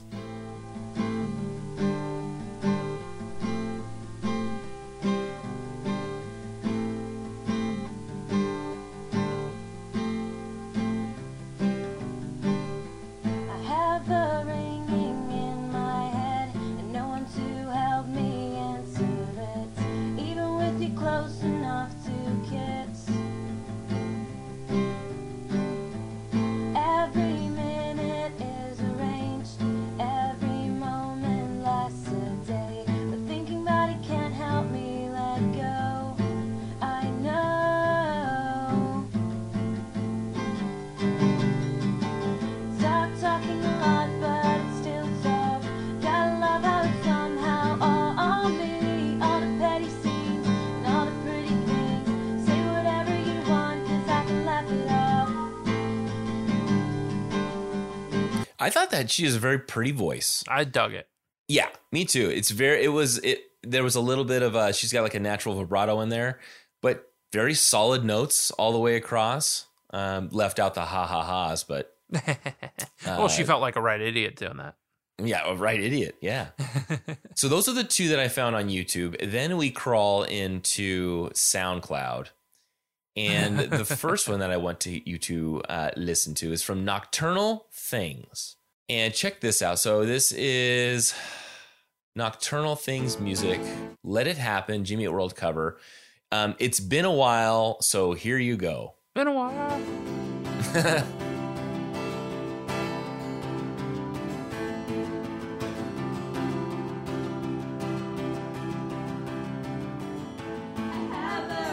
Whoa.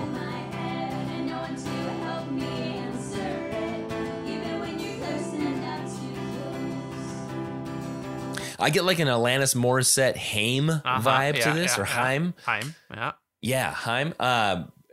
It sounds like a demo, kind of that demo version of that type of music, and it was different. The introduction it didn't have the same sort of the strokes on the guitar that everyone else has been, everyone else starts with.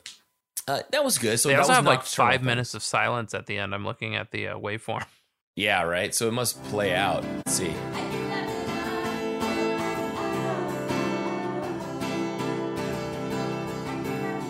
Some sort of open tuning.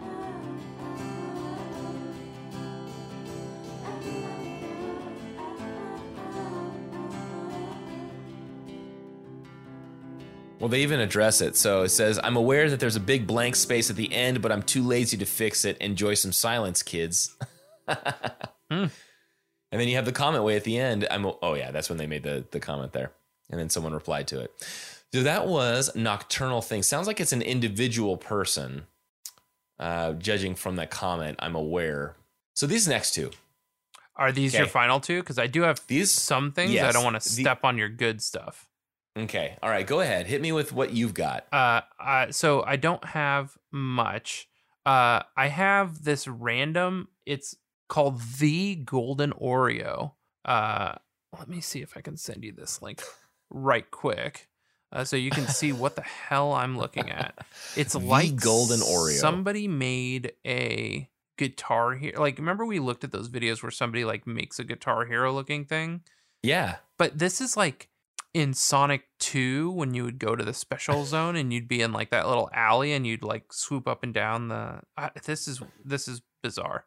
So I'm gonna send this to you so you can see it, and then I'll play the clip here. It's just the song, but it's so weird, like some sort of video game.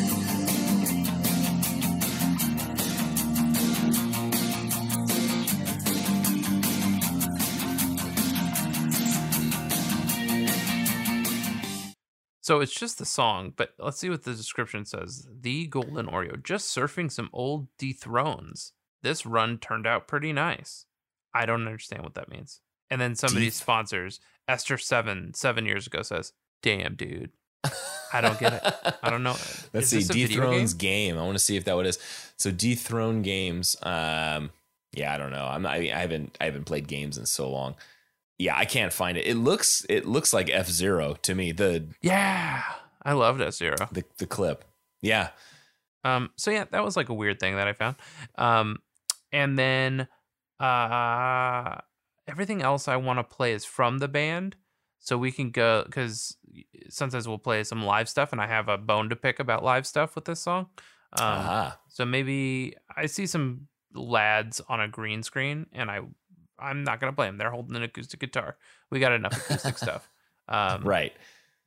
So, let's see what this is. Tim Eidstein. This is him, and like, this is like a full band cover. Right.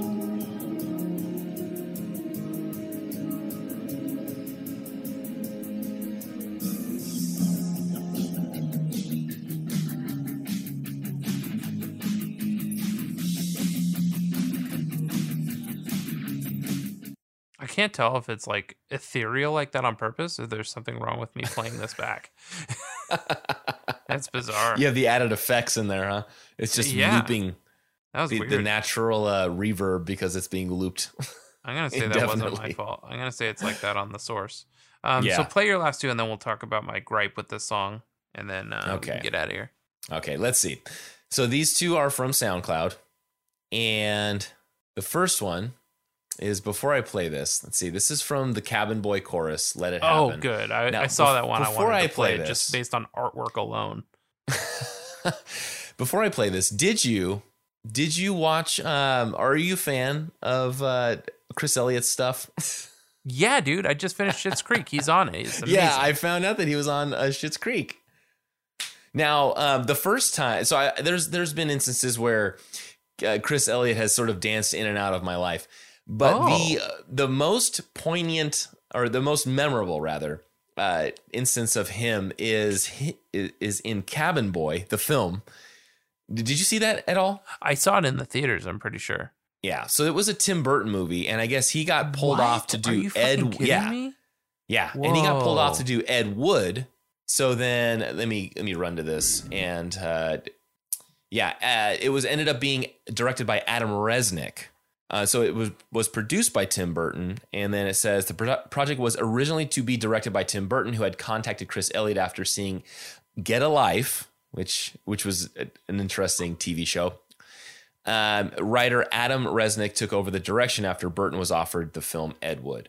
This is the scene in Cabin Boy that I can't ever get out of my head. He emerges from the cave. These pipes are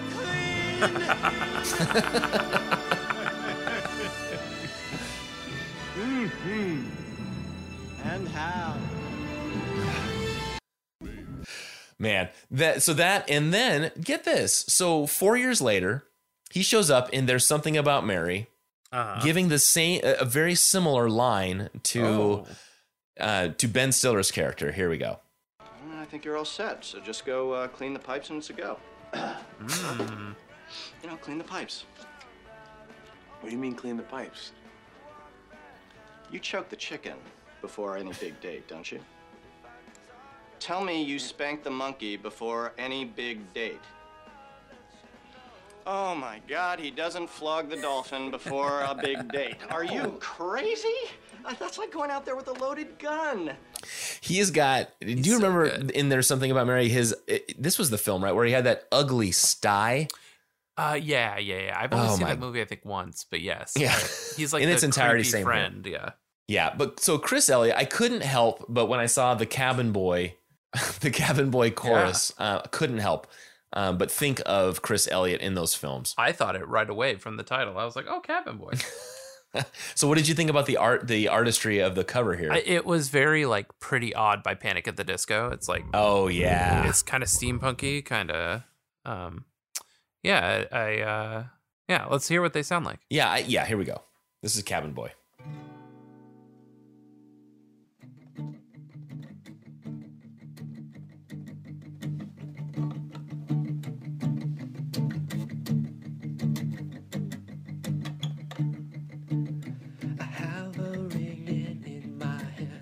Oh, that's my bad. Help me answer it, even with you close enough to kiss. Every minute is arranged, every moment lasts a day. But thinking about it can't help me let go. I know. Talking about it's very quiet. Yeah, ASMR world. Yeah, he needs to sing more full voiced. Now, the last one that I saved. Now, this is something that I'm sure everybody would be interested in enjoying right now, and this is from Tacos and Bacon. Saw that name. Yeah, so this is great. This is Let It Happen, Jimmy Eat World cover, and let's listen to her beautiful voice and how she plays this.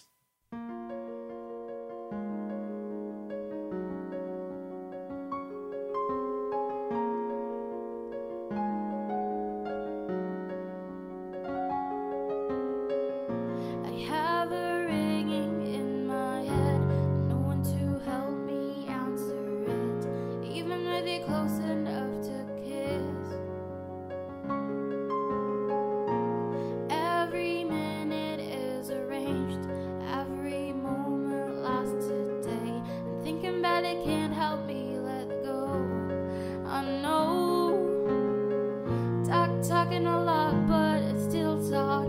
Gotta love how it's somehow all on me. All the petty scenes and all the pretty things. Say whatever you want, cause I can laugh it off.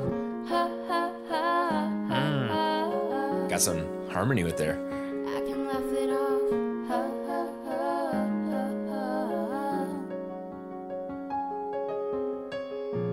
ha. Do you know if it's easy? Like, let's say if we pulled this down, is it easy to add strings on top of music? Strings? I mean, yeah, you would just load this into a DAW, but I don't know how to program strings. Yeah, me neither. I haven't had anything since I had my East West orchestra way back when I was doing Cakewalk. You know, I haven't had anything that sounds good. Like the strings that I pull out of GarageBand are going to sound so fake. Right.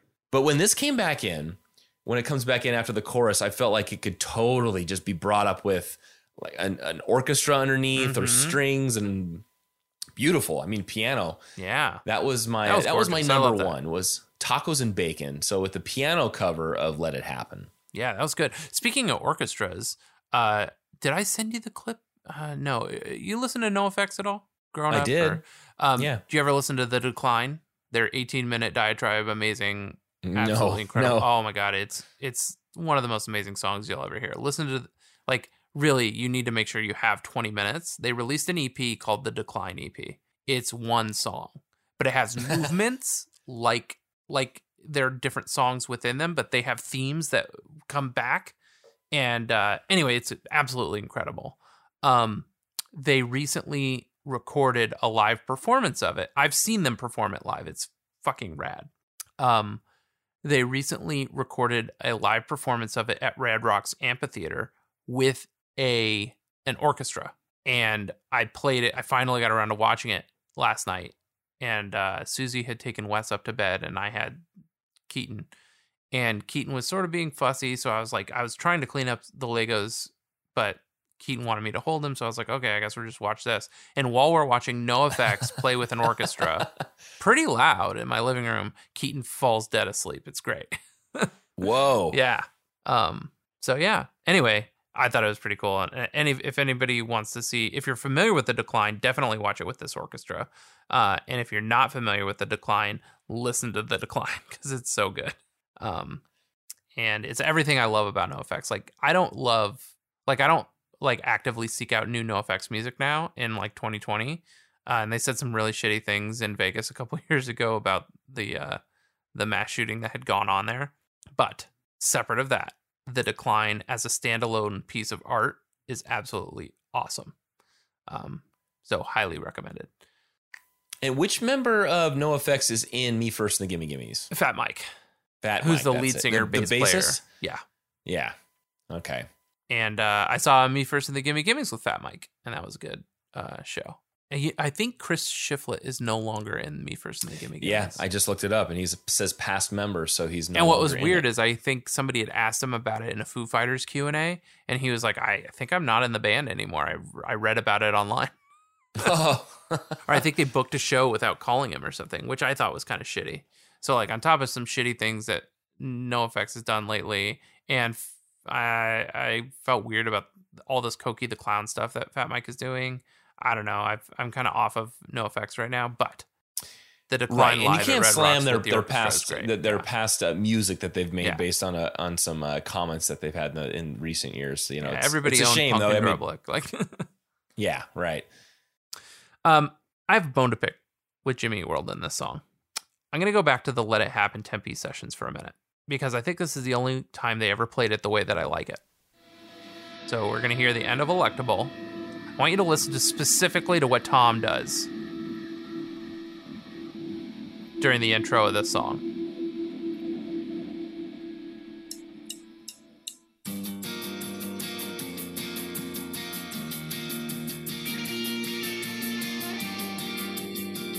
Did you hear? He lets the chords ring. There's like a stutter at the beginning, like there is on the album. Oh, however, I didn't even catch that. I thought you were talking about the open chords. It's like a triplet note. Is the first note is like a triplet. Listen. That he plays just like the record. Right. Listen to how they play it now and forever since I've ever seen them play it live, and it absolutely drives me mad. Oh, and here's, speaking of Chris Elliott, them playing it on David Letterman.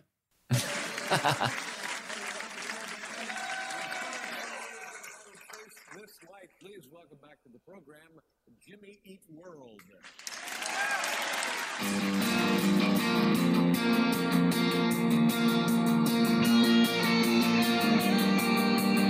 He just plays single notes. Man, it drives what a me cop-out. mad because he only ever plays it that way live. There's so much character in the triple, in the. Oh, absolutely. Yeah, it's always such a bummer. And speaking of playing it live, they haven't played this since 2017. They got too many tracks to go through now. I guess, but I find this to be such a banger. They played it a ton in 2013, and not much since 2017, which is kind of a bummer. But yes, you're right. They have a lot of stuff to go through. So, like I said, here's Coachella. They have a really fun... actually, I think this is bad. Let's listen to this. And bad in the sense that it's the audio cuts because I think somebody like recorded the Coachella feed from their screen. But this is from the same year. This is live at the O2 Academy in Birmingham. And this has a really fun intro that they were doing kind of around this time.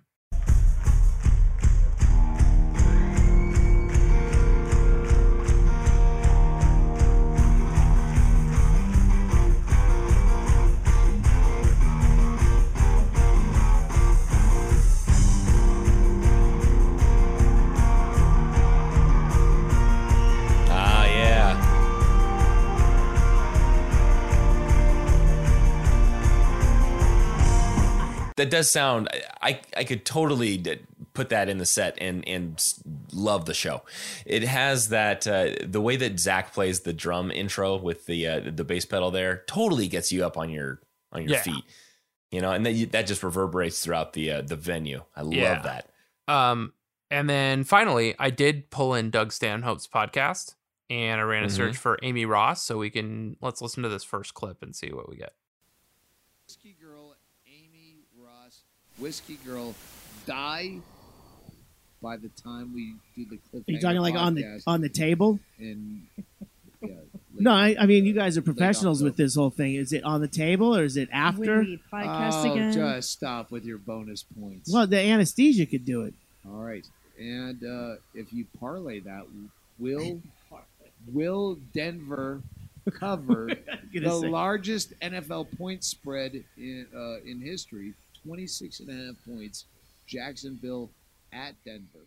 Okay, I found that more or less interesting towards the end there. So is that her talking? No, that was Derek. Oh, there was a girl though. Oh, I don't know. That might be a co-host. That's not her. Okay. When he did the podcast, she was in the hospital. Okay, got it. Okay. So I guess kind of a morbid conversation, right? Yeah, right? This is fucked. Anyway, I just ran a search for her name in there, so yikes. That's what came up. I'm glad he has his priorities straight, Doug Stanhope. So anyway, Justin, what are your final thoughts on the song Let It Happen?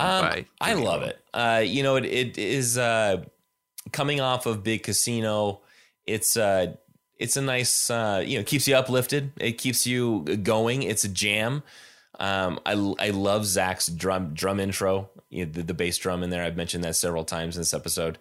And I find myself during the chorus, I will do an alternate harmony that goes in between what Jim and Amy are singing, because it's just so much fun to sing that part and harmonize with Jim. So this is a fun song for me all around. I really enjoy it, and learning more about it. I like your potential reasoning behind this being just a sort of cautionary tale that's just generic, and take it for what it is. And hopefully, you're in some shit and you get through it, man. Just let it happen. Just let it happen. I agree. I think this is an absolute banger. It's one of the reasons that Chase This Light's probably my second favorite Jimmy World album. I never had looked into it that much, and even still didn't look into it that much before doing this episode. But I'm glad you shed some light on a lot of details for me. Yeah. And I don't think I'll ever not listen to this song and not think about Amy Ross now. So, great track. And we have an interview on this episode, so I guess everyone's going to hear that. But before then, unless you have anything else, Justin, I think everybody should just continue being excellent to each other. And party on, dudes!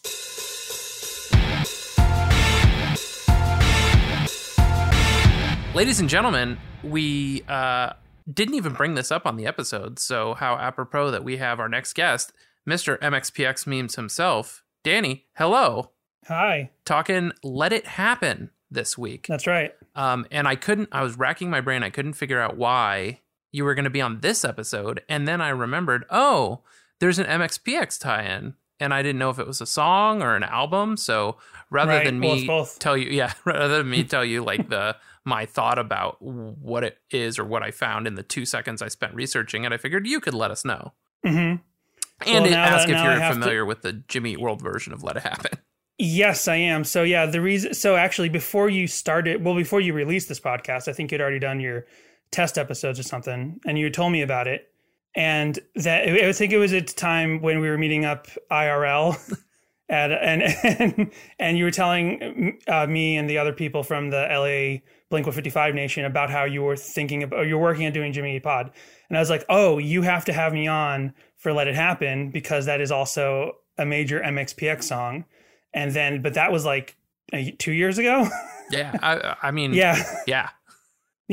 So you're putting me on the spot now. I have to get I'm trying to get the specific information about the MXPX song. But yeah, I picked it because a couple of years ago, so I do MXPX memes. And a year or two ago, Switchfoot also came out with an album and a song called Let It Happen. And that was like big doings for MXPX fans, because MXPX have had this song, this like major song since like 98. I think the song goes back a little further than that, because it's the name of their first B-side collection. Oh, and it was I wondered why there were so many tracks on the album when I looked it up. Yeah. So I guess I'll start from there. So MXPX have a song called Let It Happen. It's the name of their B-side collection. There's actually a lot of history to that collection, which I can also get into. But the song is a super popular song. It's like it's very different from what MXPX was sort of known for up to then. Did you listen to it at all? Did you get a chance to listen to it? No, I wanted to come in blind. MXPX song? Yeah. So it's more, I mean, it's false to call it emo, but it is a more like emotional, sweet sort of song than maybe MXPX had up to that point. Like they've had a lot of other like heartfelt, slower. It's like pseudo emo basically. Is it a slower like jam than like punk rock show, which I know from? Yes, MXPX. definitely. It definitely is. It's almost like for MXPX, especially at the time, it's almost like a waltz. It's like a nice like if you want to check it out, you want to listen to it at all, and okay. If you put it on, then I'm going to get the history of the actual song and how it's a B-side.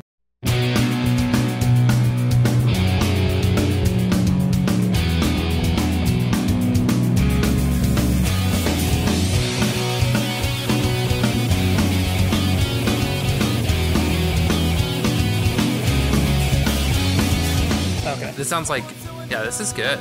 Yeah. This is like everything I was into in like 98, 99. Right. Yeah.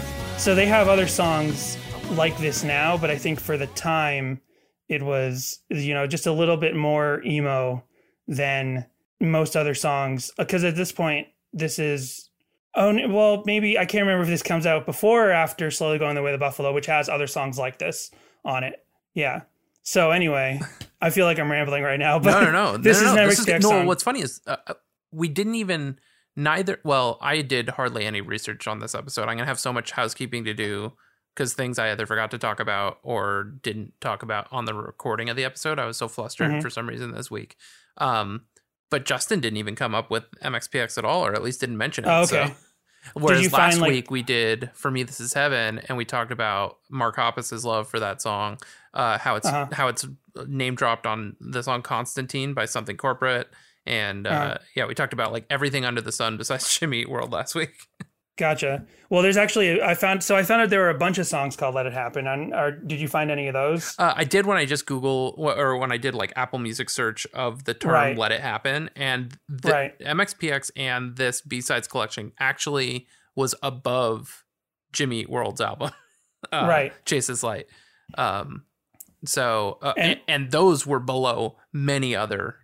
Because there's also like Tame Impala. Yeah, that have came a song up called Let It Happen. First, yeah. And there was one other one that's Switchfoot, which I mentioned. Right, yeah. So about a year ago, Switchfoot comes out with Let It Happen. So I'm like, I guess I got to make a meme about this, how Switchfoot's ripping off MXPX or something. And I look into it and I'm like, there's so many other songs called Let It Happen, but I'm pretty sure. I mean, MXPX their B-side collection is 98. So whatever vinyl. Yeah, no one had ever said those words together before 98 for sure. Right. At least not for a title of something. The thing is, I think there's this funny thing that I noticed as I started doing memes for MXPX is that Mike Herrera, for somehow, and I swear I figured this out because of making memes, he has this affinity for picking terms which seem completely ubiquitous, like a term like Let It Happen or a term like life in general. Like they just sound like terms you hear all the time. But for some reason, these are all terms that no other band seemed to actually use for song titles or album titles until MXPX did. And then a bunch of other bands start using those terms for titles. Of course. Yeah. It seems like MXPX is the first one to actually use that, and then a bunch of other people do. So I didn't know about the Jimmy Eat World song until I was researching this Switchfoot MXPX meme. I'm like, there's a Jimmy Eat World song, there's a Tame Impala song, and then that Jimmy Eat World song became one of my like favorite Jimmy Eat World songs just because I listened to it a bunch.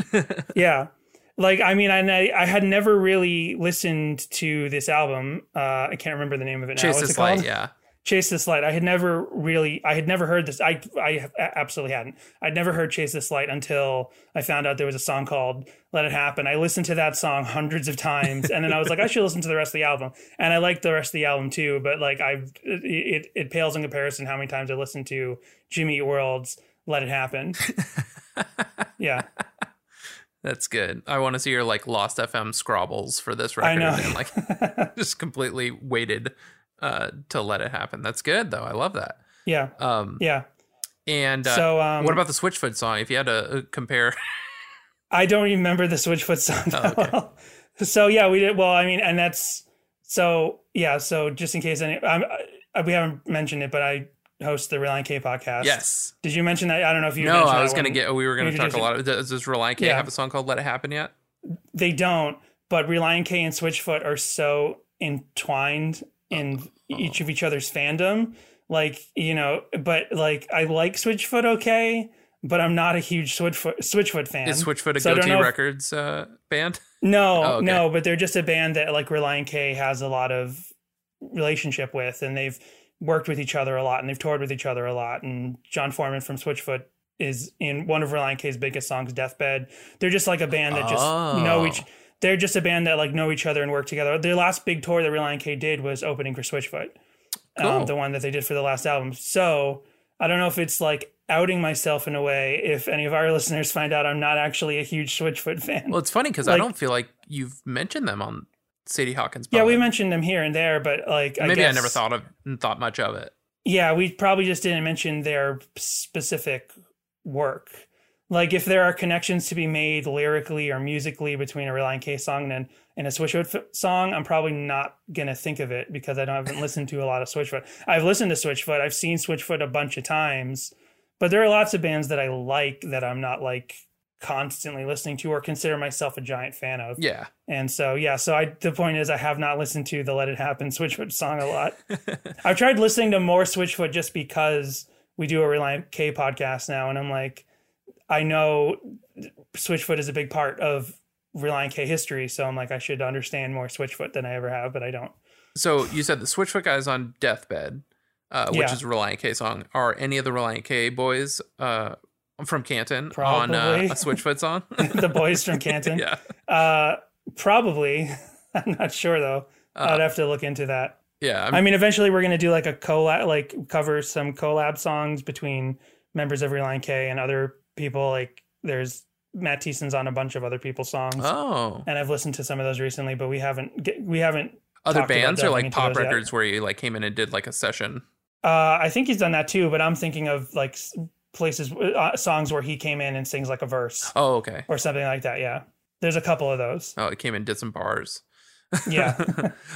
So one of the running jokes on Sadie Hawkins Pod is that Jess, your co-host and your wife, Right, does not that's like right, the yeah. song Deathbed.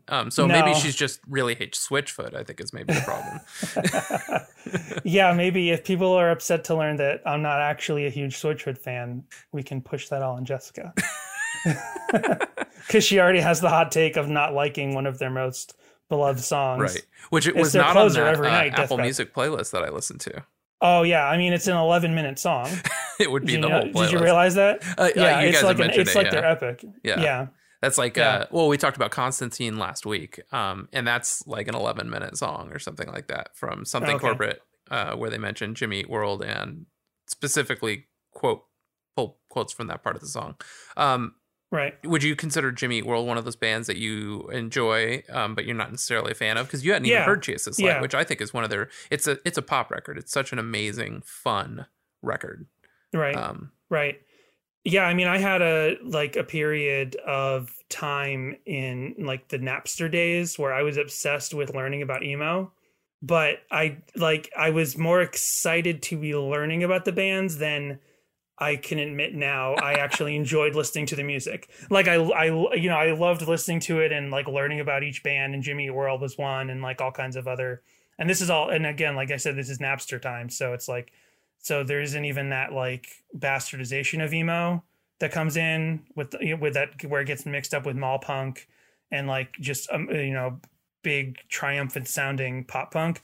It's like I'm talking about actual like first and second wave emo. And Jimmy Eat World will be one of those things. Like I listened to Clarity a bunch but I never owned it. I had a friend who I mentioned on our podcast a bunch because I used to go to all those early Relient K shows with him. My friend Johnny, he played guitar, so he was like way more into, he was into more technical music and like more experimental stuff. He got into more like he got way into The Cure sort of after I started to move away from Massachusetts and stuff. So he stayed into like that sort of post-hardcore emo stuff. So like I introduced Clarity to him and he was like, oh my God, this album's fucking amazing. Oh, good. Like, yeah. Yeah. And then I didn't keep listening to it, but that's good. You were more, yeah. I think that's how I was like when I felt like I had like discovered punk rock, and I was like, all right, I'm gonna listen to like Rudimentary Peni and The Locust and the Casualties and all this stuff, and then I learned a lot about them, and then I just never listened to those records ever. Like, right. Yeah. And what's funny is Punk Rock Show made it onto those compilations, and I never like went out and sought out more MXPX outside of like Punk Rock Show. And then I think the first record I ever listened to theirs all the way through is this last one that they put out, because I think they did that live stream when the album had come out, and I was like, fuck, this is really good. And I think I watched Mike on House Hunters or something like that, like so. Fixer Upper, right? Yeah. Yeah. So they were already sort of on my radar. Yeah, and they just came out with a deluxe edition. I should I should listen to that. Work for the band that I work for technically for free. I mean, completely for free. But they just came out with the deluxe edition of their newer album. So it's like all of there was like an EP that came out after it. That's on there, like 2 new songs. And then like they had Kickstarter acoustic sessions that now are available to everybody on that deluxe edition. Yeah. Yeah. Oh, so nice. You can check that out too. And then I just had a memory because I was like, oh, we should do like a Let It Happen MXPX meme thing for this episode. But didn't you do the They Might Be Giants meme for us like way, way, way back at the beginning? That's right. I did. Yeah. Yeah. Because you were talking about, I think it was the first episode you talked about. It's like Jim and Tom, the early songs. We can't tell who's singing. Yeah. Right. and They Might Be Giants have a lyric that's, is it Jim? I don't know. And then you talked about that meme on your podcast. This is so meta. Like, yeah. That's good. I'm really not versed on They Might Be Giants. The most I know is all their Disney stuff that they've done. So. Oh, right. Yeah. And they've done a bunch of Disney stuff now. Yeah. Like the hot dog song, I think is them. Right. And then outside of that, it's like that's their biggest song on Spotify. So much so that amazing. I think Spotify, I don't know if it's They Might Be Giants themselves who initiated this, but now They Might Be Giants are listed as 2 different bands on Spotify. One as regular They Might Be Giants and one as their kids music. So it's like They Might Be Giants and They Might Be Giants for kids. Because if you just went to They Might Be Giants on Spotify, if you go to They Might Be Giants and just click shuffle, you get all this kids music half the time because it's the most listened to stuff. Yeah, so like I said, the MXPX song.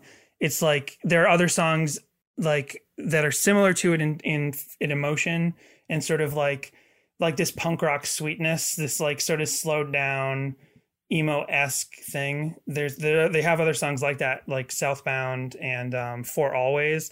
But I remember Let It Happen. Oh, there's one more thing I had to talk about with Let It Happen. But I remember Let It Happen being the first song because I was following MXPX from '96. So that when that B-side collection came out and you heard that, and I heard that song, I'm like, this is a whole new thing that this band is now capable of in a way. You know what I mean? Yeah. So, yeah. So it's just, and so like I said, it's not emo, but it's just emo-esque just to have MXPX do that sort of like sweet emotional thing. Like their lyrics have definitely been emotional and they've always had like, you know, nice, sweet, emotional lyrics, but they were still punk rock songs up until that point.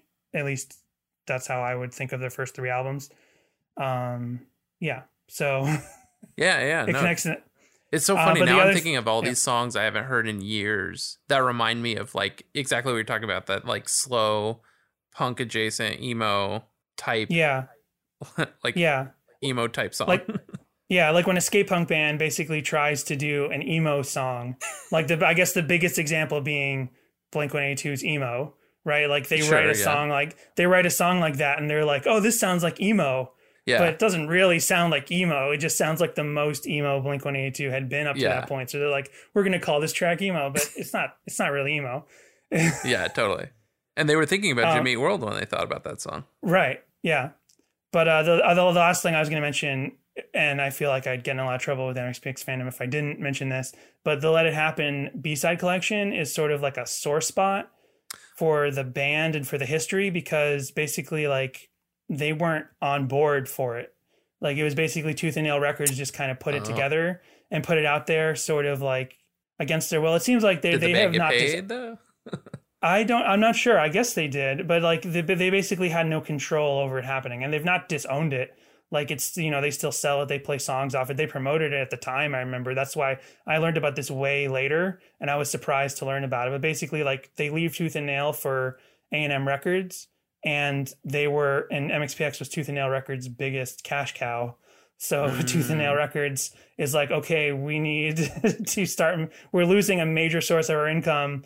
Let's put together a B-side collection, and the band's not really on board with it. And then later on, there was a Let It Happen Deluxe Edition when MXPX went back to Tooth and Nail for their 2007 album, Secret Weapon. And I've heard that Deluxe Edition was basically them being like, okay, we're going to go back into Let It Happen and release it the way we would have released it back then. And that Deluxe Edition is pretty cool because it's the only place you can get like all their videos in one DVD set. Yeah. So there's that. That's nice. I wonder, I mean, because sometimes this happens to bands. This is why Blink-182 has a greatest hits. That was sort of like a thing to do about that time. And the band technically owed the label a record. Okay. And that was how they fulfilled that, that whole thing. They didn't owe Tooth and Nail a record again, though. It sounds like Tooth and Nail just decided we have these tracks that never got released on anything. We're going to do a comp. Yeah, I'm not actually 100% sure of that, but that is what it sounds like to me without being it sounds like entirely how you sure. explained it. Yeah, for sure. Yeah.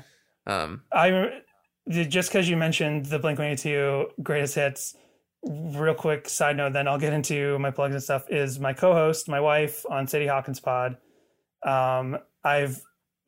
Because of events over the last 2 years, I've basically made her hate Blink-182. Yeah. But when I first met her, she was a Blink-182 fan. Like she used to wear this Blink-182 shirt, and she had the greatest hits in her car when we were first becoming friends and eventually getting towards dating.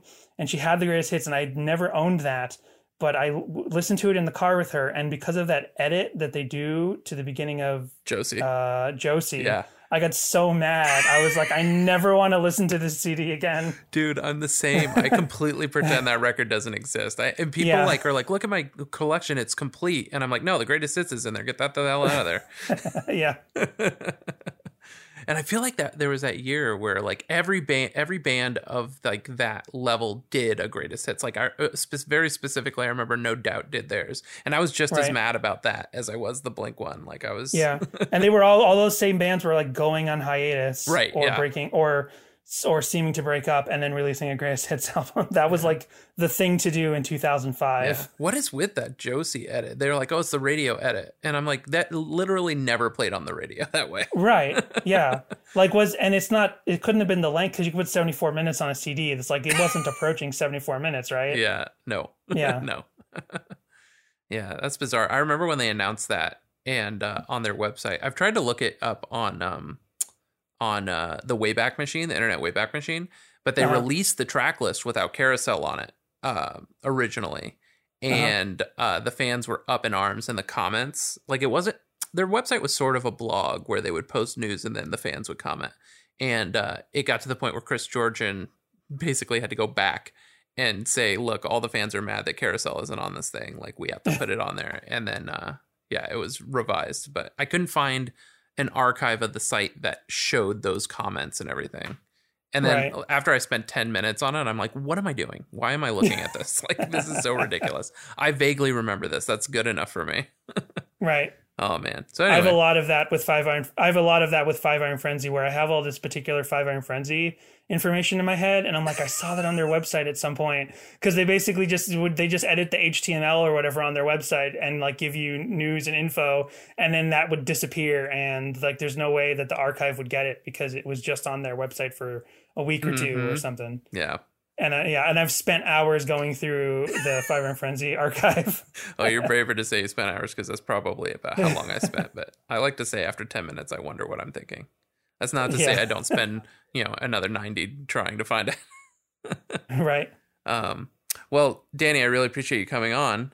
Besides MXPX memes, I guess I was going to say, what was I going to say? I was going to make a joke about how you would not be allowed in a room with all your Twitter personas because that would be over the 10-person limit allowed right now during the COVID-19 pandemic. That's true. But plug whatever Twitter and Instagram accounts you would like. And most importantly, your podcast. Yeah. Well, I have 19 Twitter accounts. Most of them are shit posting things that like I don't openly talk about. We kind of have one together that you gave me the password for that I can. Oh, I that's right. To that's sometimes. Right. That's where I put all of my old Christian knowledge from when I was a Baptist kid. Yes. So yeah, I have all these themed shit posting Twitters, but we have Sadie Hawkins Pod, which is Relient K song by song podcast. You can follow us on Instagram and Twitter. We have a voicemail, just like you guys do. And then I have run MXPX memes, which is a Twitter and a Instagram. I have They Might Be Giants memes, which is also Twitter and Instagram. But I put like more of my personality into MXPX memes. They Might Be Giants memes is just like an outlet for stuff. Yeah. And then I guess my other two important things are Ska Pikachu, which is just me posting. It's just me. It's just a Twitter account because Instagram has too much copyright matching stuff. On Twitter, you can go to Ska Pikachu, and it's just I pick a clip of a ska song I like, and I put this clip of Pikachu dancing to it. And then I have a thing called Overheard Punk, which is overheard at a punk show. Yeah. And that is something that I fell back assward into it's like got tens of thousands of followers. And I originally started it as a parody. It was a joke. I made up like the first 20 things. Like it was like, like at an Exploited show, someone says like, hey, want to come over for lasagna on Thursday?